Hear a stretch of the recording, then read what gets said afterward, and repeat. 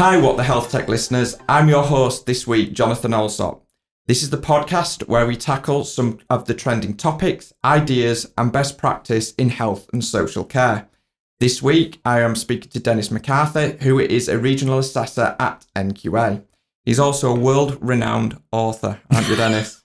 Yeah, that's correct. For those who don't know what NQA does, Dennis, could you just provide our listeners an overview of the services that NQA provide? Yes, NQA are primarily a certification body, which in terms of ISO, we provide various certification management for various standards. So, for example, ISO 9001, which is quality management, ISO 14001, which is environmental management, ISO 45001, which is health and safety, 22301, business continuity, 27001, which is information security. We do a number of standards. I was going to say we'll be probably here till dinner time. We will if we kept reeling off everything that everything that NQA does. Yes. So in terms of information security in ISO 27001, then, so what does that mean? Why is that important in an industry like ours in healthcare?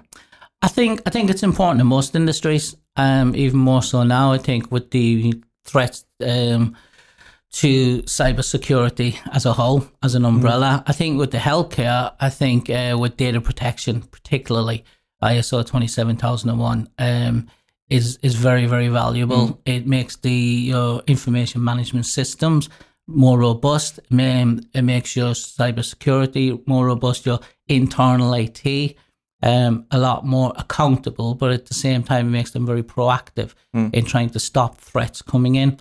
And it's good internal awareness as well, I think. But with the healthcare, with the amount of data and the sensitivity of data that Red Eye Healthcare may hold with its customers and the health industry as a whole, it's a very valuable tool to have. Yeah, it is. Like I say, I've been out and done auditing, and it doesn't sometimes get the promotion that it should do. But yes. So in terms of any advice that you could provide our viewers out there, is there any advice that you could provide for those who are looking to go down the certification journey? Yeah, I think the one word is preparation. I think without a doubt. I think with your certification body like NQA, we see ourselves as more of a partnership. It's a cliche, but that's how well we see ourselves with the clients. So you have initially, I think they need to be prepared for it. They need to make sure that is the correct standard. And by talking to the certification body, the certification body will assist them, telling them which pathway to go down. So if we say ISO 27001 is an example, you go through the process of speaking to our salespeople and our scheduling people to sort of sort out a timescale of when that 27001 can be implemented, and then the preparation behind that. We may help with a gap analysis, and then you have what's called a stage one, which is really seeing how prepared you are for the upcoming audit, and the stage two audit really then is your in-depth audit, which looks at all your systems. And if we take 27001 as an example, we'll look at various things like your business context, your leadership, your HR, but at the same time, and more importantly, for 27001, your technical controls that are in there as well. No, so how are you finding organisations adapting to the new 27001 2022 standard? Because obviously we all know that got released last year, and I think there's a 3-year transition period for that. It is, yes. It's a very good question now, because every company is different, and I've done a number of audits to the new standard, and companies are approaching it differently. But in a way, that shows the benefit of the new standard, because it can be quite individual. So we have companies which are quite high tech in terms of IT and telecoms, who it's a very smooth transition for them. But we have other companies which are maybe just very, very primarily office based, which don't have the IT tech intelligence, let's say, or skill set inside the company. So they outsource it. They've been getting assistance from their third party support.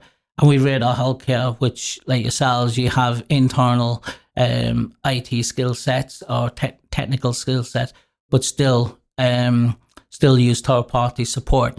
So they're adapting to it very differently. But I quite like the new standard. I think it's gone from 114 controls down to 93 controls. Correct. Which has made it, thank you, which has made it a little bit easier, I think, to manage. But I think there's a very preventive approach to the new standard. Yeah, especially under the 4 new domains as well, isn't there? Correct, yeah. It is a lot more, it's a lot more in its own bracket. It's a bit more bracketed, isn't it, than the 114 separate things that, you know. It is. It's very prescriptive. I like the way it's very prescriptive, and so companies can adapt it to their activities a little bit easier, I think, than the 2013 standard. Yeah. How easy are organisations? You know, how easy would it be for an organisation to be certified to 27,000? I know that's quite a difficult question because, you know, I know from speaking to organisations in the past, you know, you'd have some say, you know, we've managed to do it in a month. You know, you do see those LinkedIn posts. Yes. You know, that go, yeah, we've done it in 4 weeks. But you then, on the flip side, see organisations that they've planned and readied themselves for, you know, 12 months, 18 months. You know, how long would you say it would take for someone to go through the whole process, start to finish? Oh my word! How big is the universe? I do think it depends on how committed the organisation is. I think you said like 12 to 18 months. I think things would be embedded already. You'd have controls embedded already before you would approach looking to get the 27,001 standard. I would say anywhere possibly 6 months from when you start talking to a soft body is probably a good time scale, probably an average time scale maybe. Because again, you have to prepare yourself for a stage 1 audit. And talking to the certification body, I think, does help. They can give you that time scale. The stage 1 is particularly helpful. Sometimes a gap analysis prior to a stage 1 can help. But you need to ready yourself really for the stage 2 audit. Just picking on something that you said there, I do think it's really important to actually spend time to look at the certification body that is right for you as well, because there is a number of organisations out there that are accredited to certify against certain standards, and there's those that aren't. And I think one of the main problems that I found in the past, you know, organisations not looking into a certification body, jumping the gun, paying a lot of money to then find out later down the line that they weren't UCAS accredited, you're not like NQA. But yeah, I think it's really worthwhile actually, you know, spending that time and performing that research, but, you know, to find the right one. It's a good point because we are accredited to UCAS, and UCAS come and audit us. We get internally audited by UCAS every year. So, and for our clients, that's actually really good. It goes to show that we've got a commitment and we've got a high quality auditing and certification management within NQA. I think the non-UCAS accredited, they may not have that commitment, or they're not required to show that same commitment. And while the cost may be slightly cheaper in long term, and when you're looking to show your clients that you're the benefit of your management system and how will it help them, being with a UCAS accredited certification management company really helps. Yeah, I think it does really show that commitment, because if you're for our listeners out there, you know, if you're non-UCAS accredited, you can almost write your own rules. And I think that's a big problem out there, that, you know, sometimes having that consistency of a UCAS audit, you know, no matter who you go to with, you know, it's the same process, it's the same amount, it should in theory be the same amount of days, the same competent auditor. But, you know, when you go for those who aren't UCAS accredited, you know, they can basically write, you know, they throw that rule book out the window and then create their own. So yeah, it does. And I think that's quite key, because it's seen as quite an easy route through to certification to go for a non-UCAS. And a lot of organisations don't understand that sometimes provides very little value the purposes of why they're wanting to achieve that certification. Okay. So what would you say is the most reassuring thing about going for one of these standards? How does that reassure the wider public? I think a company that has an ISO standard, whether it be 9014, like quality, environment, health, safety, or information security as examples, it shows that it's taken a commitment to undertake an audit to show the benefits of the management system, both internally and externally, as well as how robust the systems actually are. So in the case of Radar, with the 9001 and 27001, Radar Healthcare do audits once a year, 3-day surveillance. I know this year has been slightly different. Yeah, we went to the transition. We did it nice and early, didn't we? You transitioned to the new standard. But that shows that your commitment to your customers, that you have a robust management system in place, and also that you're willing to open the doors and say, look, come in and audit us. There's a very open approach to Radar Healthcare. And it's very much like when I carry out the audits at Radar, they're very much a very open book. They'll say, well, we've done this and we've done this. We're looking at doing this in the future. Yeah. We're looking at this area in the future, and we're looking to develop this area. So, you missed the great compliance team in that. I was very disappointed. There's a lot of great teams in Radar but the compliance team is the number one. Sorry, everybody else. I'm a little bit biased. So in terms of, if we just look at Radar Healthcare, have you seen, and our audit, did you see anything that, really stood out for you? Yeah, there's a couple of things. When I first, like last year at Radar, again, they did the stage 1 and stage 2 was the first time they were going for it. So it's been, I think Radar are a glutton for punishment to go through getting the standard last year and then transitioning this year. I think you're absolutely crazy, but I'm glad you did it. Yeah. It was really good. I think this year, there's a lot more robustness. Yeah. I think, and it ties into the new standard. There's a lot more preventive approach within Radar Healthcare from last year. So if you take the new standard, things like threat intelligence, web filtering, these things are very preventive. Yeah. And I saw that and during the audit this time. Like, for example, you've blocked some sites. Yeah. So part of web filtering, your threat intelligence is quite good. Yeah. Using the National Cybersecurity Center, etc.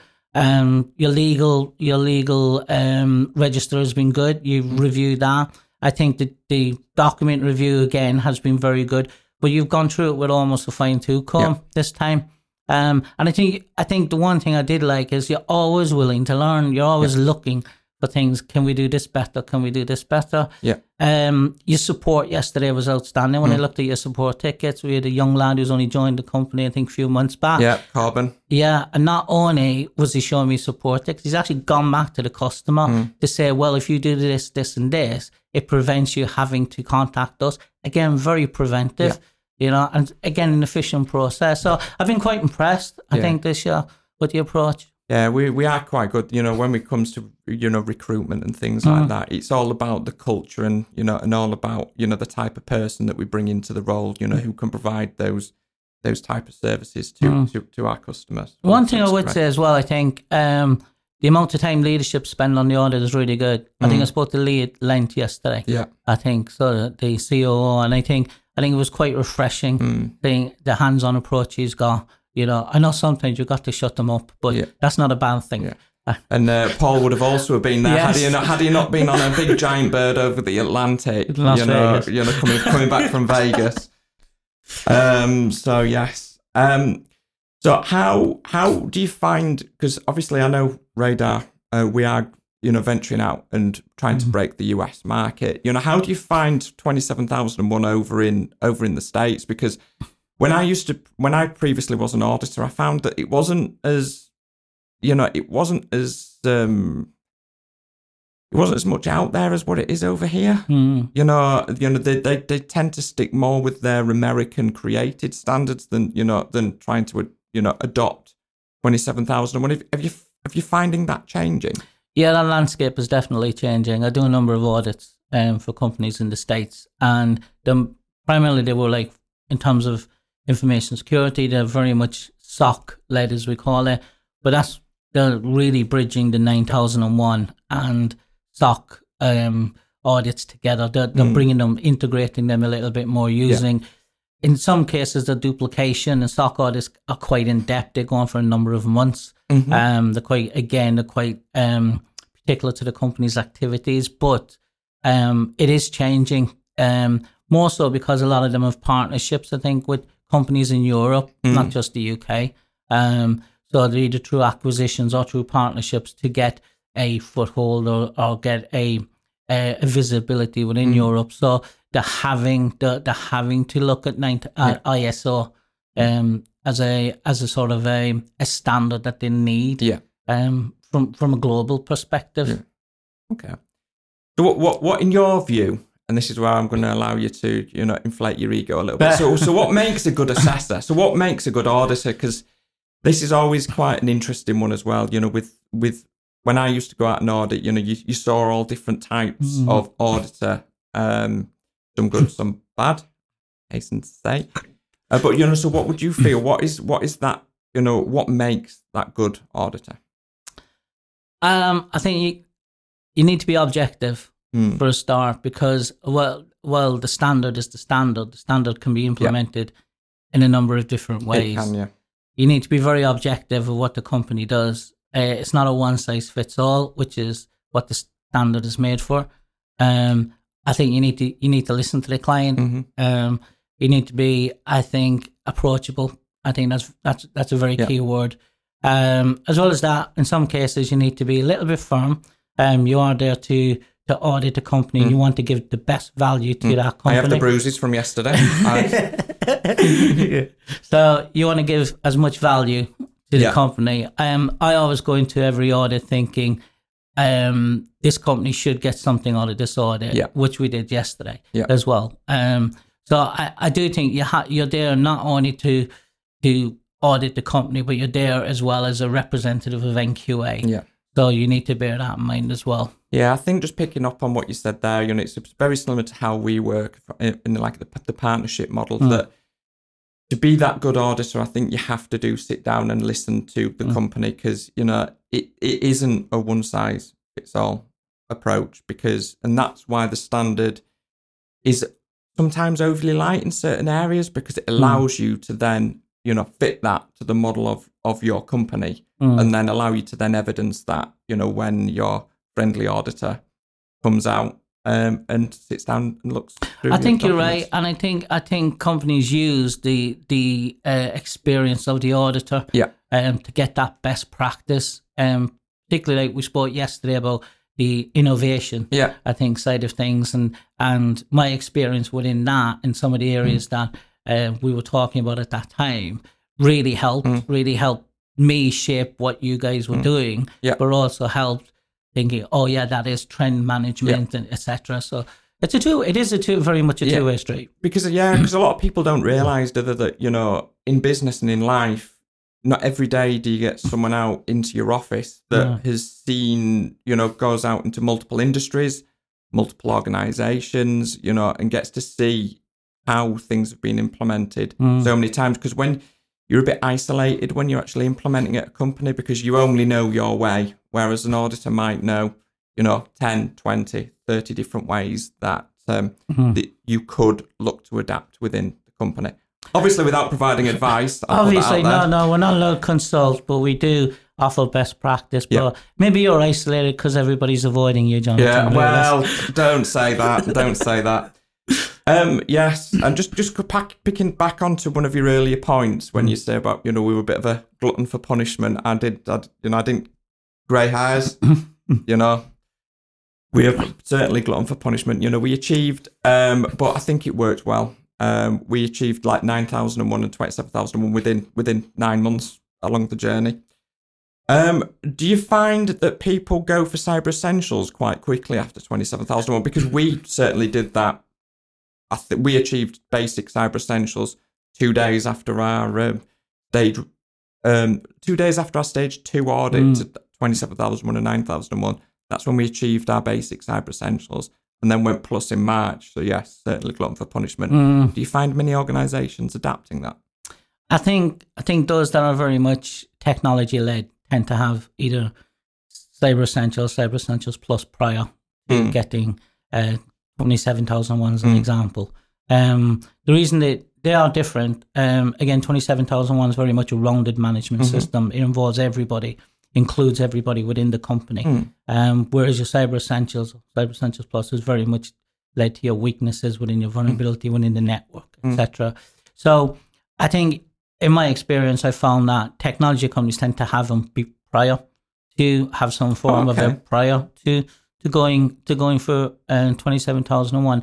Non-technology companies tend to get it afterwards. Yeah, I think when they see, we can add that to our 27,001. We pretty much broke the mold with that one. You possibly have, yeah. It does. To be fair, it does make sense because if you go for cyber essentials, it almost sets you up for that more intense kind of assessment process, because it is intense. I'm not going to say one's better than the other. They're there to suit a purpose, but it certainly does set you up for that more intense type of audit. At the end of each episode, we ask everyone to describe their what the health tech moment.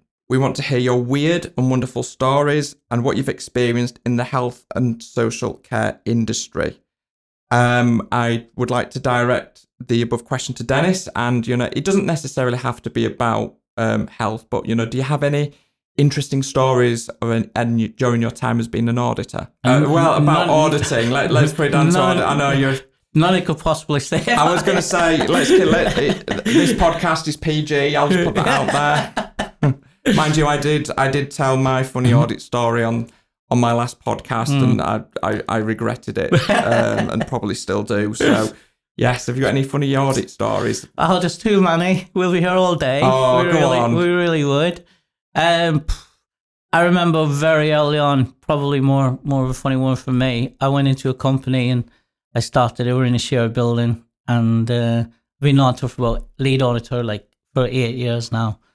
And I went into a company and sat down, met the manager, spoke to the manager, and then the compliance person came in, and I was in completely the wrong company. I should have been up on the first floor, and I was on the ground floor. You know what? That